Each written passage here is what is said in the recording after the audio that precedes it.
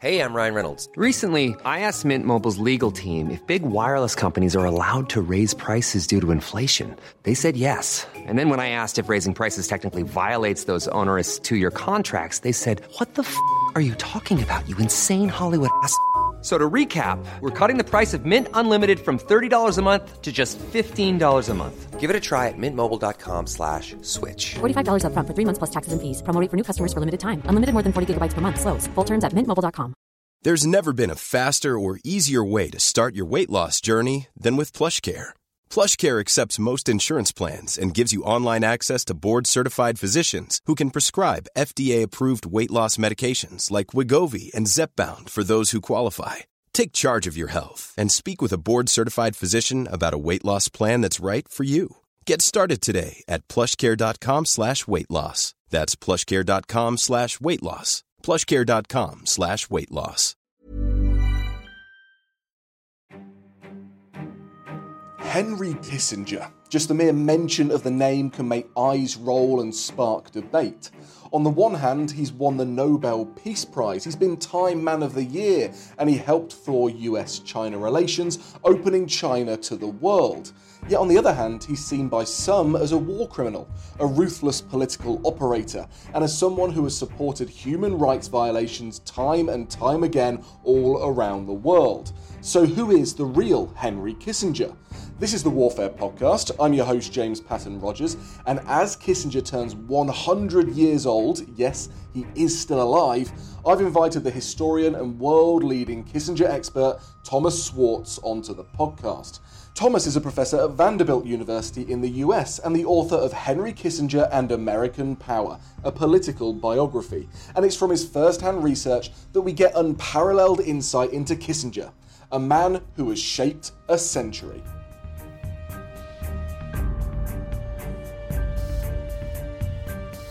Hi Tom, welcome to Warfare. How are you doing? Are you all set for the summer?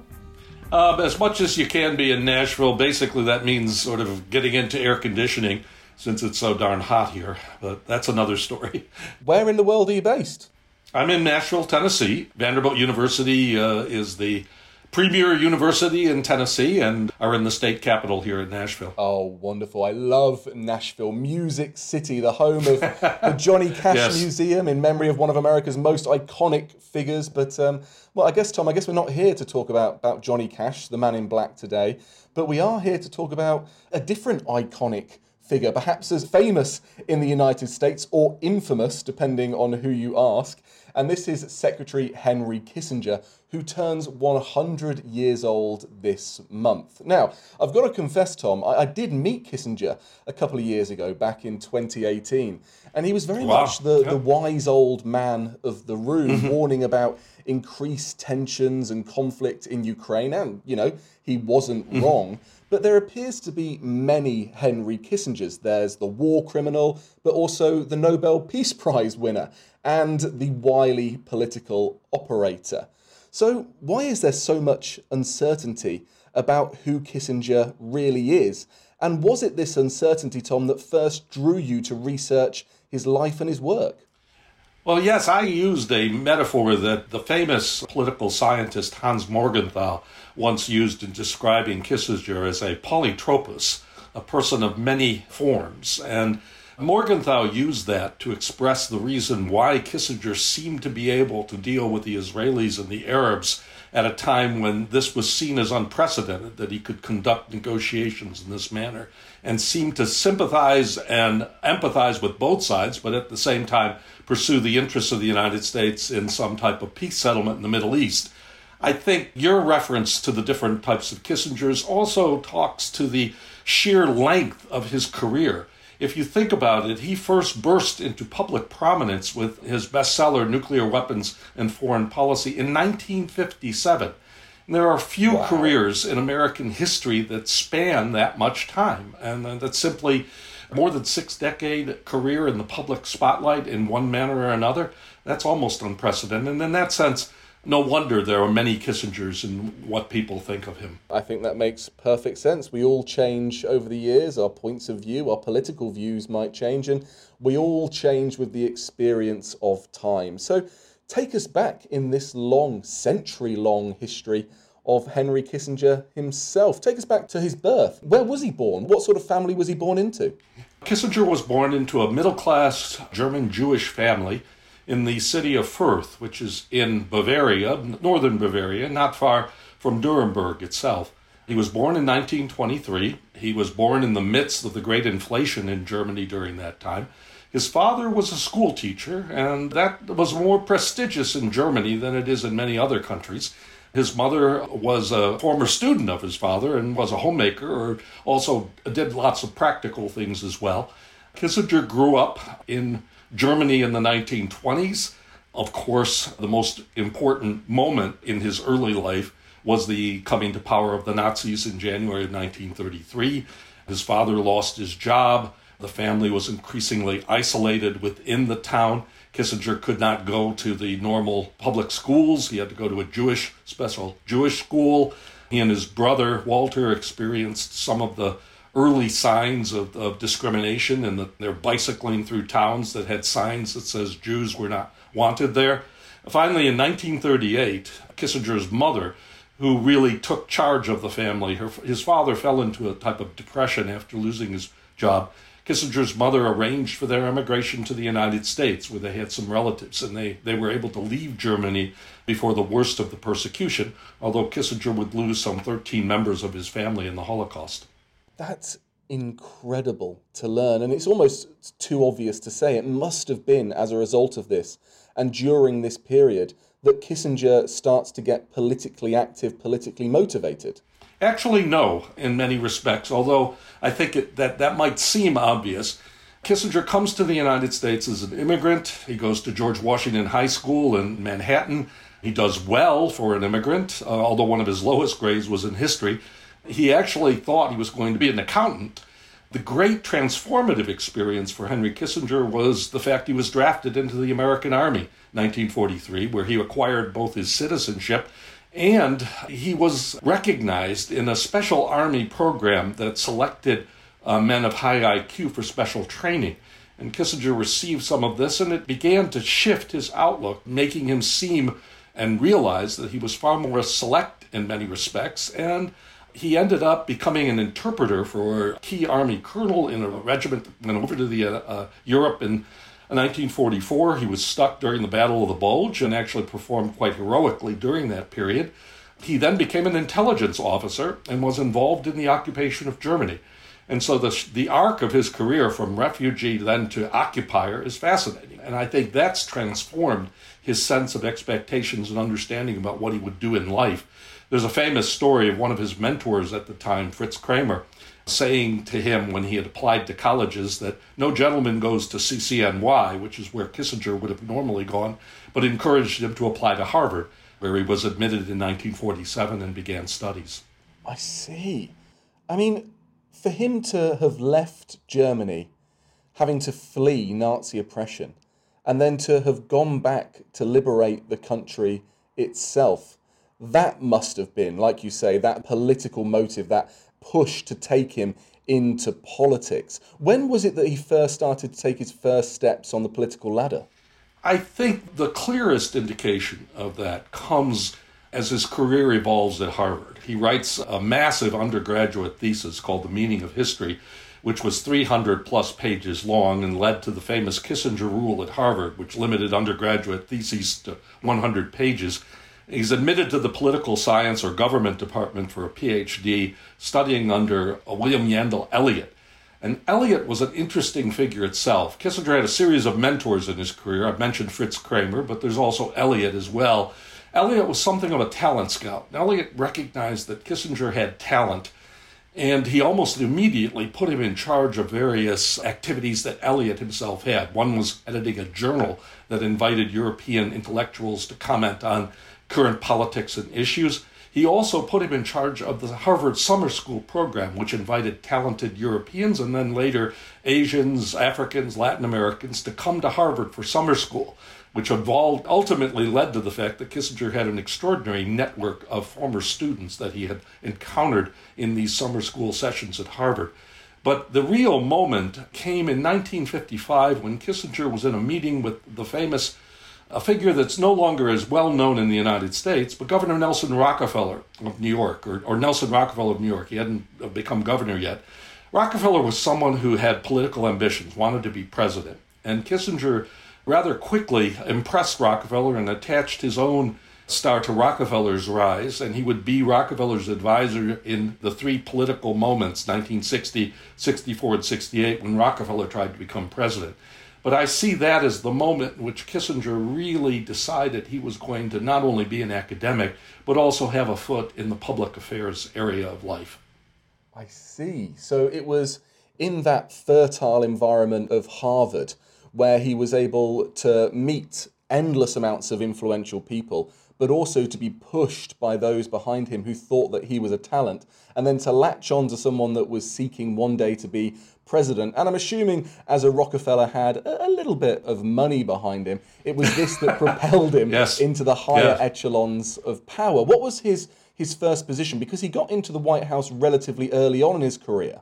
Well, interestingly enough, his book, the famous book that was the bestseller, Nuclear Weapons and Foreign Policy, and that really triggered something of a national debate about American security strategy. It came out in 1957. When I was at the Eisenhower Library, I found documents that made it clear the president was briefed on the book, that Vice President Nixon also read it. So he was already becoming a figure of some national renown. He appeared on Mike Wallace, the famous CBS News commentator, had a program of interviews, and there's a famous interview you can find on the internet of Henry Kissinger in July of 1958 talking about American foreign policy and issues. But his first real position comes with the Kennedy administration. Kissinger, in that interview with Wallace, described himself as an independent, as someone who was not partisan. It wasn't completely a true statement. As with many things with Kissinger, it shaded the truth a bit. He had this association with Rockefeller, but he was still seen as someone who somehow straddled the Republican and Democratic parties, and that was an expert on foreign relations. And so in 1961, he goes to Washington on a part-time position as an advisor on issues related to both defense and to the situation of Germany. And that's his first real position in power. I see. And is he appointed to that, obviously based off the back of his work, which has had great policy impact, but also his language, his cultural experience, and that period of serving during the Second World War? Absolutely, yes. The person who appoints him, or at least supervises his appointment, is McGeorge Bundy, who was the dean of Harvard College, the national security advisor, and who hired Kissinger in the first place, or who promoted him to his professorship at Harvard. So there's a connection there, although Bundy doesn't fully trust Kissinger because he knows of the Rockefeller attachment. And so Kissinger's experience in the Kennedy administration, while very interesting, ultimately was very frustrating to him, as he was ultimately let go in 1962 and was rather unhappy about the overall experience. I mean, it is interesting because when I've researched that period, I don't see any mention of Kissinger included in Kennedy's brain trust, and he isn't brought into a major role within the Kennedy administration. Instead, it's Albert Wohlstatter's acolytes that are brought in from the Rand Corporation, or Archibald Cox's group of scholars that are brought in from the Brain Trust, and it's those that are pulled in to take positions of power within the Kennedy White House. And that must have been greatly frustrating to Kissinger. Actually, I remember I was in the Yale archives and I was reading papers between Albert Wohlstatter, who was the great nuclear strategist and Rand think tank researcher who came up with the delicate balance of power and so many other pieces of work. And they didn't seem to get on too well. I can imagine that in the wake of Kissinger's rise, there must have been many who didn't really like him. Yes, Kissinger ran into this. He could be abrasive, he could be difficult. Bundy did not fully trust him and felt that he was not totally reliable on issues outside of Germany. The Kennedy administration sought to use him mostly as an intermediator with Adenauer, Konrad Adenauer, the German chancellor, and they sent him to speak to Adenauer frequently in the first 2 years with the idea that he could sell Adenauer on Kennedy's policy, which Adenauer was not very happy with. So Kissinger, I think, felt himself used, somewhat abused by the way in which he was treated, and ultimately then left unhappy. He was never able to achieve a very significant influence in the Kennedy period. Well, it doesn't take long before he does start to achieve significant influence, because as soon as Nixon comes to power, well, this appears to be, in many ways, a match made in heaven. In many respects, it's a very unusual match. After all, Kissinger had worked for Nixon's great rival, Nelson Rockefeller, in 1968. He was quoted as describing Nixon as unsuitable for the presidency. If Richard Nixon had had the same ego problems that Donald Trump had, he would never have sought out Henry Kissinger. He would have rejected that idea. But Nixon respected Kissinger's intelligence, he respected his work, and he knew that Kissinger had also been deeply involved in Vietnam negotiations under the Johnson administration. Kissinger came back to work with Lyndon Johnson and was involved in some of the peace initiatives that the Johnson administration launched with Vietnam in 1967 and 68. So Nixon knew of all these things, and I think for that reason was interested in tapping into Kissinger's networks and also his ability. Well, it is lucky that Nixon didn't have that sort of ego, because am I right in thinking that Kissinger and Nixon were jointly named the Time magazine's Men of the Year in 1972? This is Kissinger sharing the title with a president. Oh, that so irritated Nixon, but yes, indeed, you're right. Kissinger tried to get Time to change it to just Nixon because he knew how angry Nixon would be by being paired with Kissinger in that manner. But indeed, yes, they would become joined at the hip in so many ways.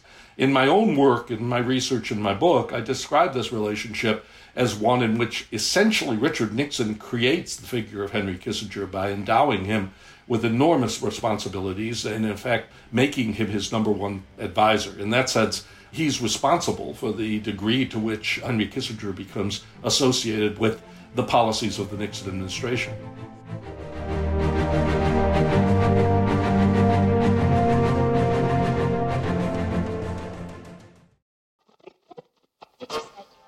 Aeroplanes, spacesuits, condoms, coffee, plastic surgery, warships. Over on the Patented podcast by History Hit, we bring you the fascinating stories of history's most impactful inventions and the people who claim these ideas as their own. We uncover exceptional stories behind everyday objects. We managed to put 2 men on the moon before we put wheels on suitcases. Unpack invention myths. So the prince's widow immediately becomes certain Thomas Edison stole her husband's invention and her husband disappeared around the same time, can only have been eliminated by Thomas Edison, who at the time is arguably the most famous person in the West. And look backwards to understand technologies that are still in progress. You know, when people turn around to me and say, oh, why would you want to live forever? Life's rubbish. I just think that's a bit sad. I think it's a worthwhile thing to do. And the thing that really makes it worthwhile is the fact that you could make it go on forever. So subscribe to Patented from History Hit on Apple, Spotify, or wherever you get your podcasts to catch new episodes every Wednesday and Sunday.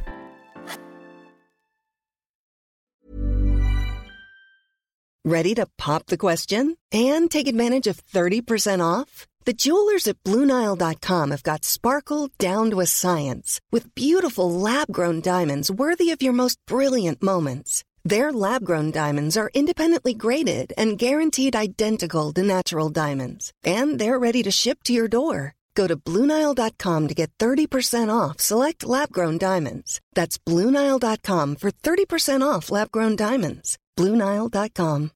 Millions of people have lost weight with personalized plans from Noom. Like Evan, who can't stand salads and still lost 50 pounds. Salads generally for most people are the easy button, right? For me, that wasn't an option. I never really was a salad guy. That's just not who I am. But Noom worked for me. Get your personalized plan today at Noom.com. Real Noom user compensated to provide their story. In 4 weeks, the typical Noom user can expect to lose 1 to 2 pounds per week. Individual results may vary. When you need mealtime inspiration, it's worth shopping Kroger, where you'll find over 30,000 mouth-watering choices that excite your inner foodie. And no matter what tasty choice you make, you'll enjoy our everyday low prices, plus extra ways to save, like digital coupons worth over $600 each week. You can also save up to $1 off per gallon at the pump with fuel points. More savings and more inspiring flavors make shopping Kroger worth it every time. Kroger, fresh for everyone. Fuel restrictions apply.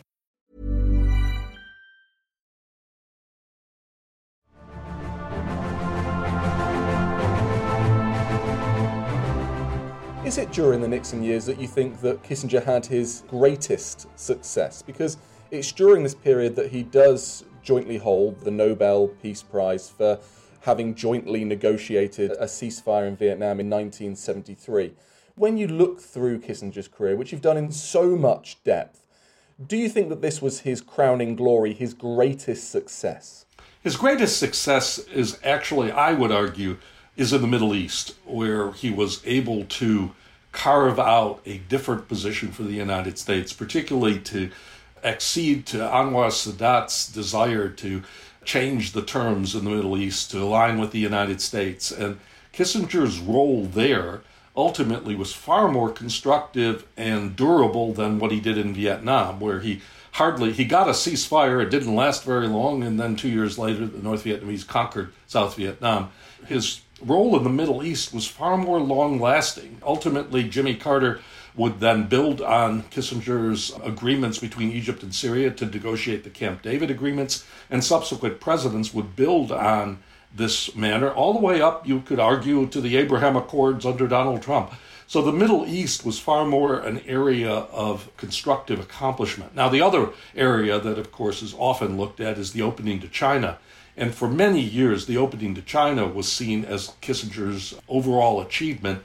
It's much more controversial now, but it was seen as absolutely crucial. And there's a famous moment in the 2016 debates between Bernie Sanders and Hillary Clinton where she mentions her relationship with Kissinger in a very positive light because of his work in China, only to have Bernie Sanders condemn her for associating in that manner with Kissinger. Yeah, it's certainly a rocky road to be associated with Kissinger. You've got to choose when to play that card, I'm sure. But I think it's fair to say that Kissinger's successes do continue to have quite powerful legacies into the contemporary period today, but so too do his controversies. And as I mentioned at the top of the episode, Kissinger to many is quite purely and unreservedly a war criminal, whether that's because of his support for bombing in Cambodia, or his support for Pakistan while it was committing crimes against the people of Bangladesh, or supporting the overthrow of leaders around the world, such as in Chile. What do you think is his biggest controversy?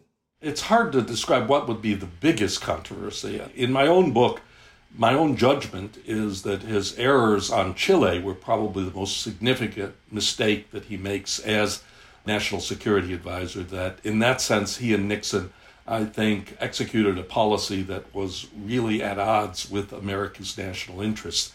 The other circumstances you're talking about are far more complicated.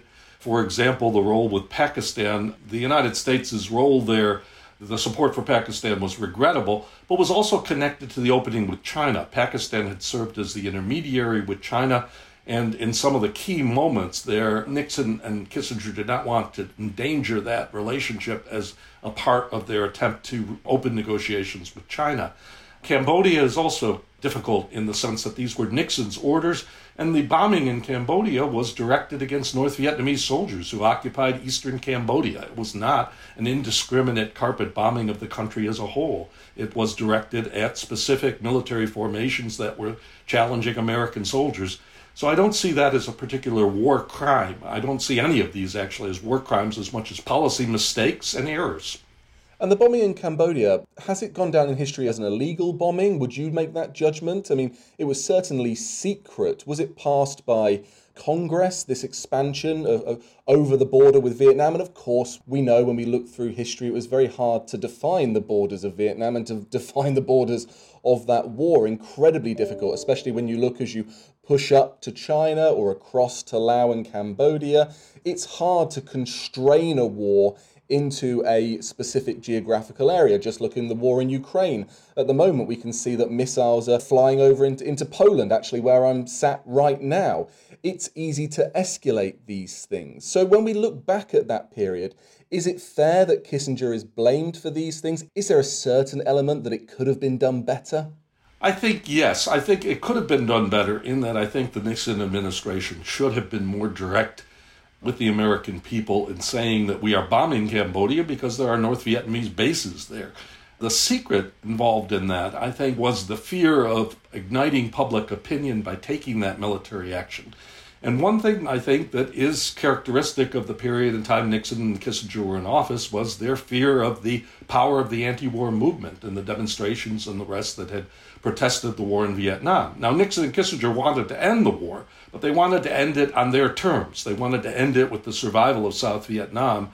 at least for the time being, as an independent state. That probably was unlikely, but they sought that goal. And I think if they had been more direct on the initial bombing of Cambodia, they could have headed off a lot of the argument about war crimes or illegal elements. Because, in fact, of course, North Vietnam had already violated Cambodia's neutrality, and the United States then also engaged in violating that neutrality.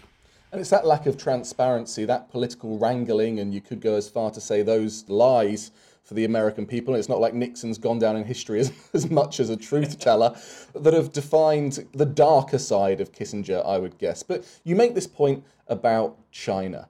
Now, I was listening to John Mearsheimer talk the other day, the IR theorist, and he was stating how, when you look at the history of the rise and fall of great powers, there are very few occasions, you can think of it with Britain and America, where there has been a kind of a deliberate handover almost, or a leg up to the country that is going to take over as the global hegemon. But when it comes to America and the United States, it is America that opens China up to the world. What is Kissinger's thinking behind this? Well, this is thinking straight out of the Cold War. You have to remember that the Cold War, for the early period, found the United States engaged against what was called the Sino-Soviet bloc, this notion that there was a monolithic communism directed from Moscow and with the full acquiescence of Beijing that threatened the United States. The United States had fought Chinese soldiers in Korea. China seemed to threaten Asia during this period. Chinese-sponsored insurgencies were in countries like Malaysia and Indonesia and Thailand. So in that sense, China was seen as a part of this overall communist threat. What Kissinger and Nixon sought to do and recognized was that China and the Soviet Union had begun to split. The split became somewhat evident in the late 1950s with arguments between Mao and Khrushchev over whether peaceful coexistence was a proper strategy. The Chinese were more radical at that time. They were more determined to attack the United States and American-sponsored interests around the world. The Soviet Union was more interested in peaceful coexistence. Well, as the 60s developed, the tensions between the Soviet Union and China grew, so much so that in March of 1969 they fought a border war up in northeastern China over the Amur River, in which a significant number of Russians and Chinese soldiers were killed. That conflict continued in the west, in Xinjiang province as well in August. So there was real concern that the Soviet Union and China might go to war. Two nuclear powers at the time might go to war. What Kissinger and Nixon recognized was that splitting off China from the Soviet Union gave the United States a diplomatic advantage, so-called triangular diplomacy, where the United States could have better relations with the Soviet Union and China than either had with each other. And that, in a sense, this played to Kissinger's notion of a balance of power, that he could use China, or the so-called China card, as a way of inhibiting the Soviet Union and Soviet adventurism in the world. So it's strictly out of Cold War issues that you get the opening to China. So it was all about trying to split what was then called the Sino-Soviet bloc and hand more power to America while taking increased influence away from the Soviet Union. And if we look at some of the legacies of that and the legacies of Kissinger himself, we can say that even post-Nixon era and through various presidencies where he maintained an influential role, well, his influence has carried on over the decades. I mean, he was appointed by President George W. Bush to lead a national commission on terrorist attacks on the United States, the 9/11 Commission. After 9/11, there couldn't have been a bigger commission to lead. He didn't lead it for very long due to the fact that there were conflicts of interest with clients of his consulting firm. And then you mentioned Hillary Clinton saying how close she was to Kissinger to try and give her some credibility. And of course, if I remember correctly, I think even Donald Trump and Kushner floated Kissinger as maybe being Trump's Secretary of State at one point, a man who would have been well into his 90s by this point. So all of this being said, Kissinger maintains his position as an incredible influential figure on American politics. What is it that he thinks of China today? Well, in his recent interview, he spoke of the fact that he believes the United States and China are on a collision course and that they have 5 to 10 years to work out a relationship that will prevent war and conflict from developing. I think his understanding is that both sides have come to think that the other side is trying to restrict, block them. Americans have come to think China wants to replace them. Chinese leaders think that the United States wants to prevent them from assuming their rightful role as a leader, as a world leader, and impose on them the global order the United States has shaped since World War II. So Kissinger's own belief is that the United States and China need to have a strong bilateral relationship, even with the differences in ideology and cultural practices and behavior and political systems. So even though he is seen as been very sympathetic to China, I think his recognition, his fear is that we are in a type of pre-World War I situation. And the comparison would be between Britain and Germany. The idea that these are two countries that have interacted with each other, that believe each other threatens their role, but that also have various ties. Britain and Germany had a lot of economic ties before World War I, just as the United States and China have. So I think his hope is that the United States and China can begin and work toward some sort of balance of power that recognizes each as a world leader, but that also avoids conflict and war. And am I right in thinking that Kissinger isn't uninformed on this issue? I mean, of course, he's got the historical precedent to back this up. He was very much involved with China back in the day, but he continues to maintain close ties in China and has the information that kind of informs these opinions that he's putting across now. So would you argue that he is someone that we really do need to listen to on this China issue? On China, absolutely. No, there's no question that Kissinger still enjoys a prestige in China that makes him someone we should listen to. Not necessarily follow in all respects, but certainly listen to, that he has an understanding or a sense of the Chinese leadership. He may be, of course, biased in certain ways. Kissinger has always had a preference for talking with elites. He's not as concerned with human rights issues in China as many are in the United States and elsewhere. But I think we need to listen to him on this issue, and particularly on this issue of perceptions and this notion that China's own perception of what the United States is doing is something we need to recognize. We may think we're not threatening China, that we're simply trying to help those countries that are being threatened by China, but it may seem very different to them. Well, Tom, thank you so much for taking us through the good, the bad, and the ugly of Henry Kissinger as we mark this 100 years of his time on Earth. And like you say, he continues to be influential today. But how do you think Kissinger will be remembered in the future? That's a very difficult question, and I accept that my answer might not be satisfactory to many. I do think that in 100 years, again, trying to give some perspective, a lot will depend in some ways on the evolution of the international system. If the United States and China really do develop a capacity to share power, in a sense, and if you see an evolution in international relations toward greater stability among the great powers, we're talking now about great power rivalry and conflict, but if in 100 years the path of history has been more peaceful, I think Kissinger may be seen as prophetic, and that even though I think there will always be criticism of his neglect of human rights issues, I think the larger question of avoiding war and the stability of the international system may be seen in his favor. On the other hand, I think if conflict ensues, I think there may be a harsher verdict about Kissinger, even though in some ways he has also been something of a Cassandra and warning us about that possibility.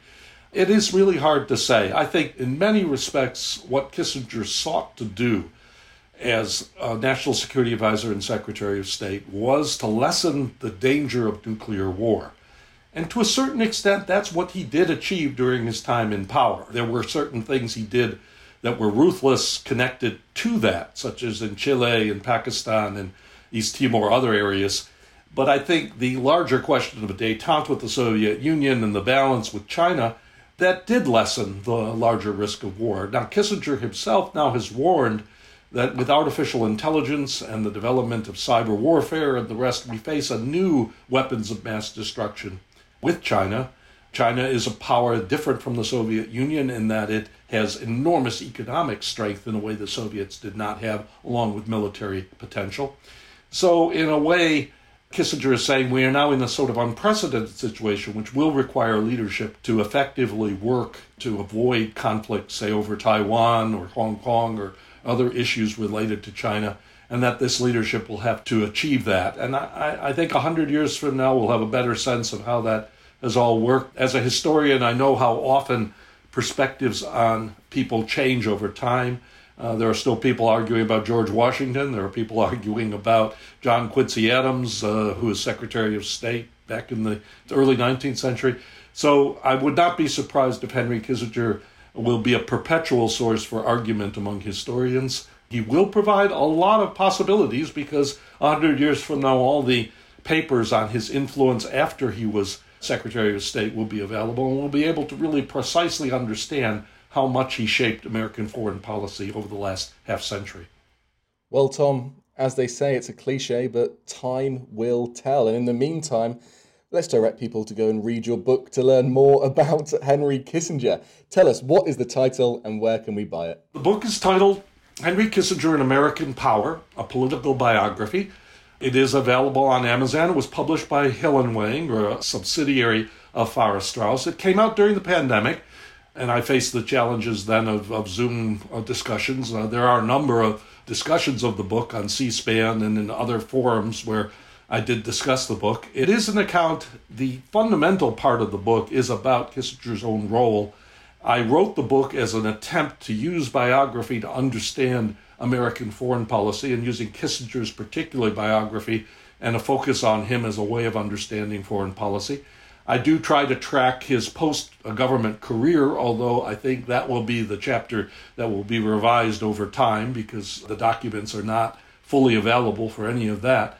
But I did use the tapes. I used the Nixon tapes. I also used the television archive at Vanderbilt to explore Kissinger's role as a celebrity. Kissinger was one of the first secretaries of state to really achieve a celebrity status, who played on his role as a unique figure within the Nixon administration, and who became the most admired American from 1973 through 1975 in Gallup polls. I mean, he had an extraordinary visibility as a diplomat, and I try to use the TV archive at Vanderbilt, which has been recording the evening news since 1968, to explore how Kissinger was presented to the American people at a time when there were only 3 television networks and in which people got their news from television, and in which television news was largely trusted by people and not as polarized or polemical as it's seen by some today.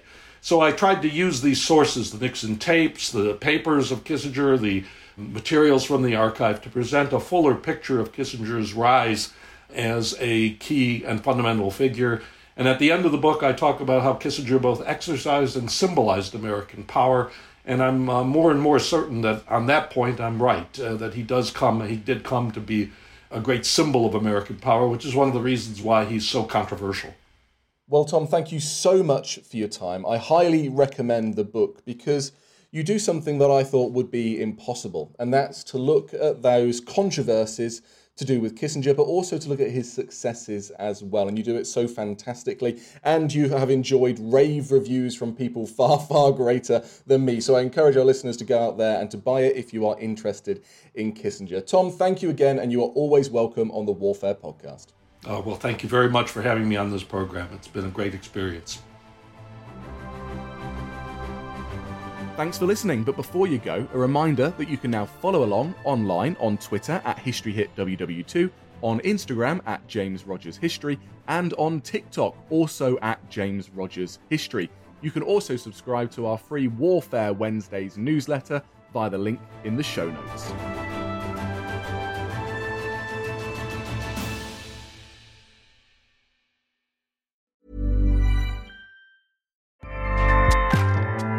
Acast powers the world's best podcasts. Here's a show that we recommend. This is Roundabout Season 2, and we're back to share more stories from the road and the memories made along the way. We're talking rest stops. If we're stopping to get gas, you will be timed. You will be for sure. Misguided plans. I grew up in the city, so I have a healthy fear of real extreme darkness. This was like wilderness. A lot of laughs. Y'all weird, but you were different. Like, you were real different, bro. I couldn't really put my finger on it. And so much more. Just goes to show that unexpected things sometimes are the best when it comes to a road trip. Roundabout Season 2, presented by Nissan, is live now with new episodes rolling out every Thursday. Listen and subscribe wherever you get your podcasts.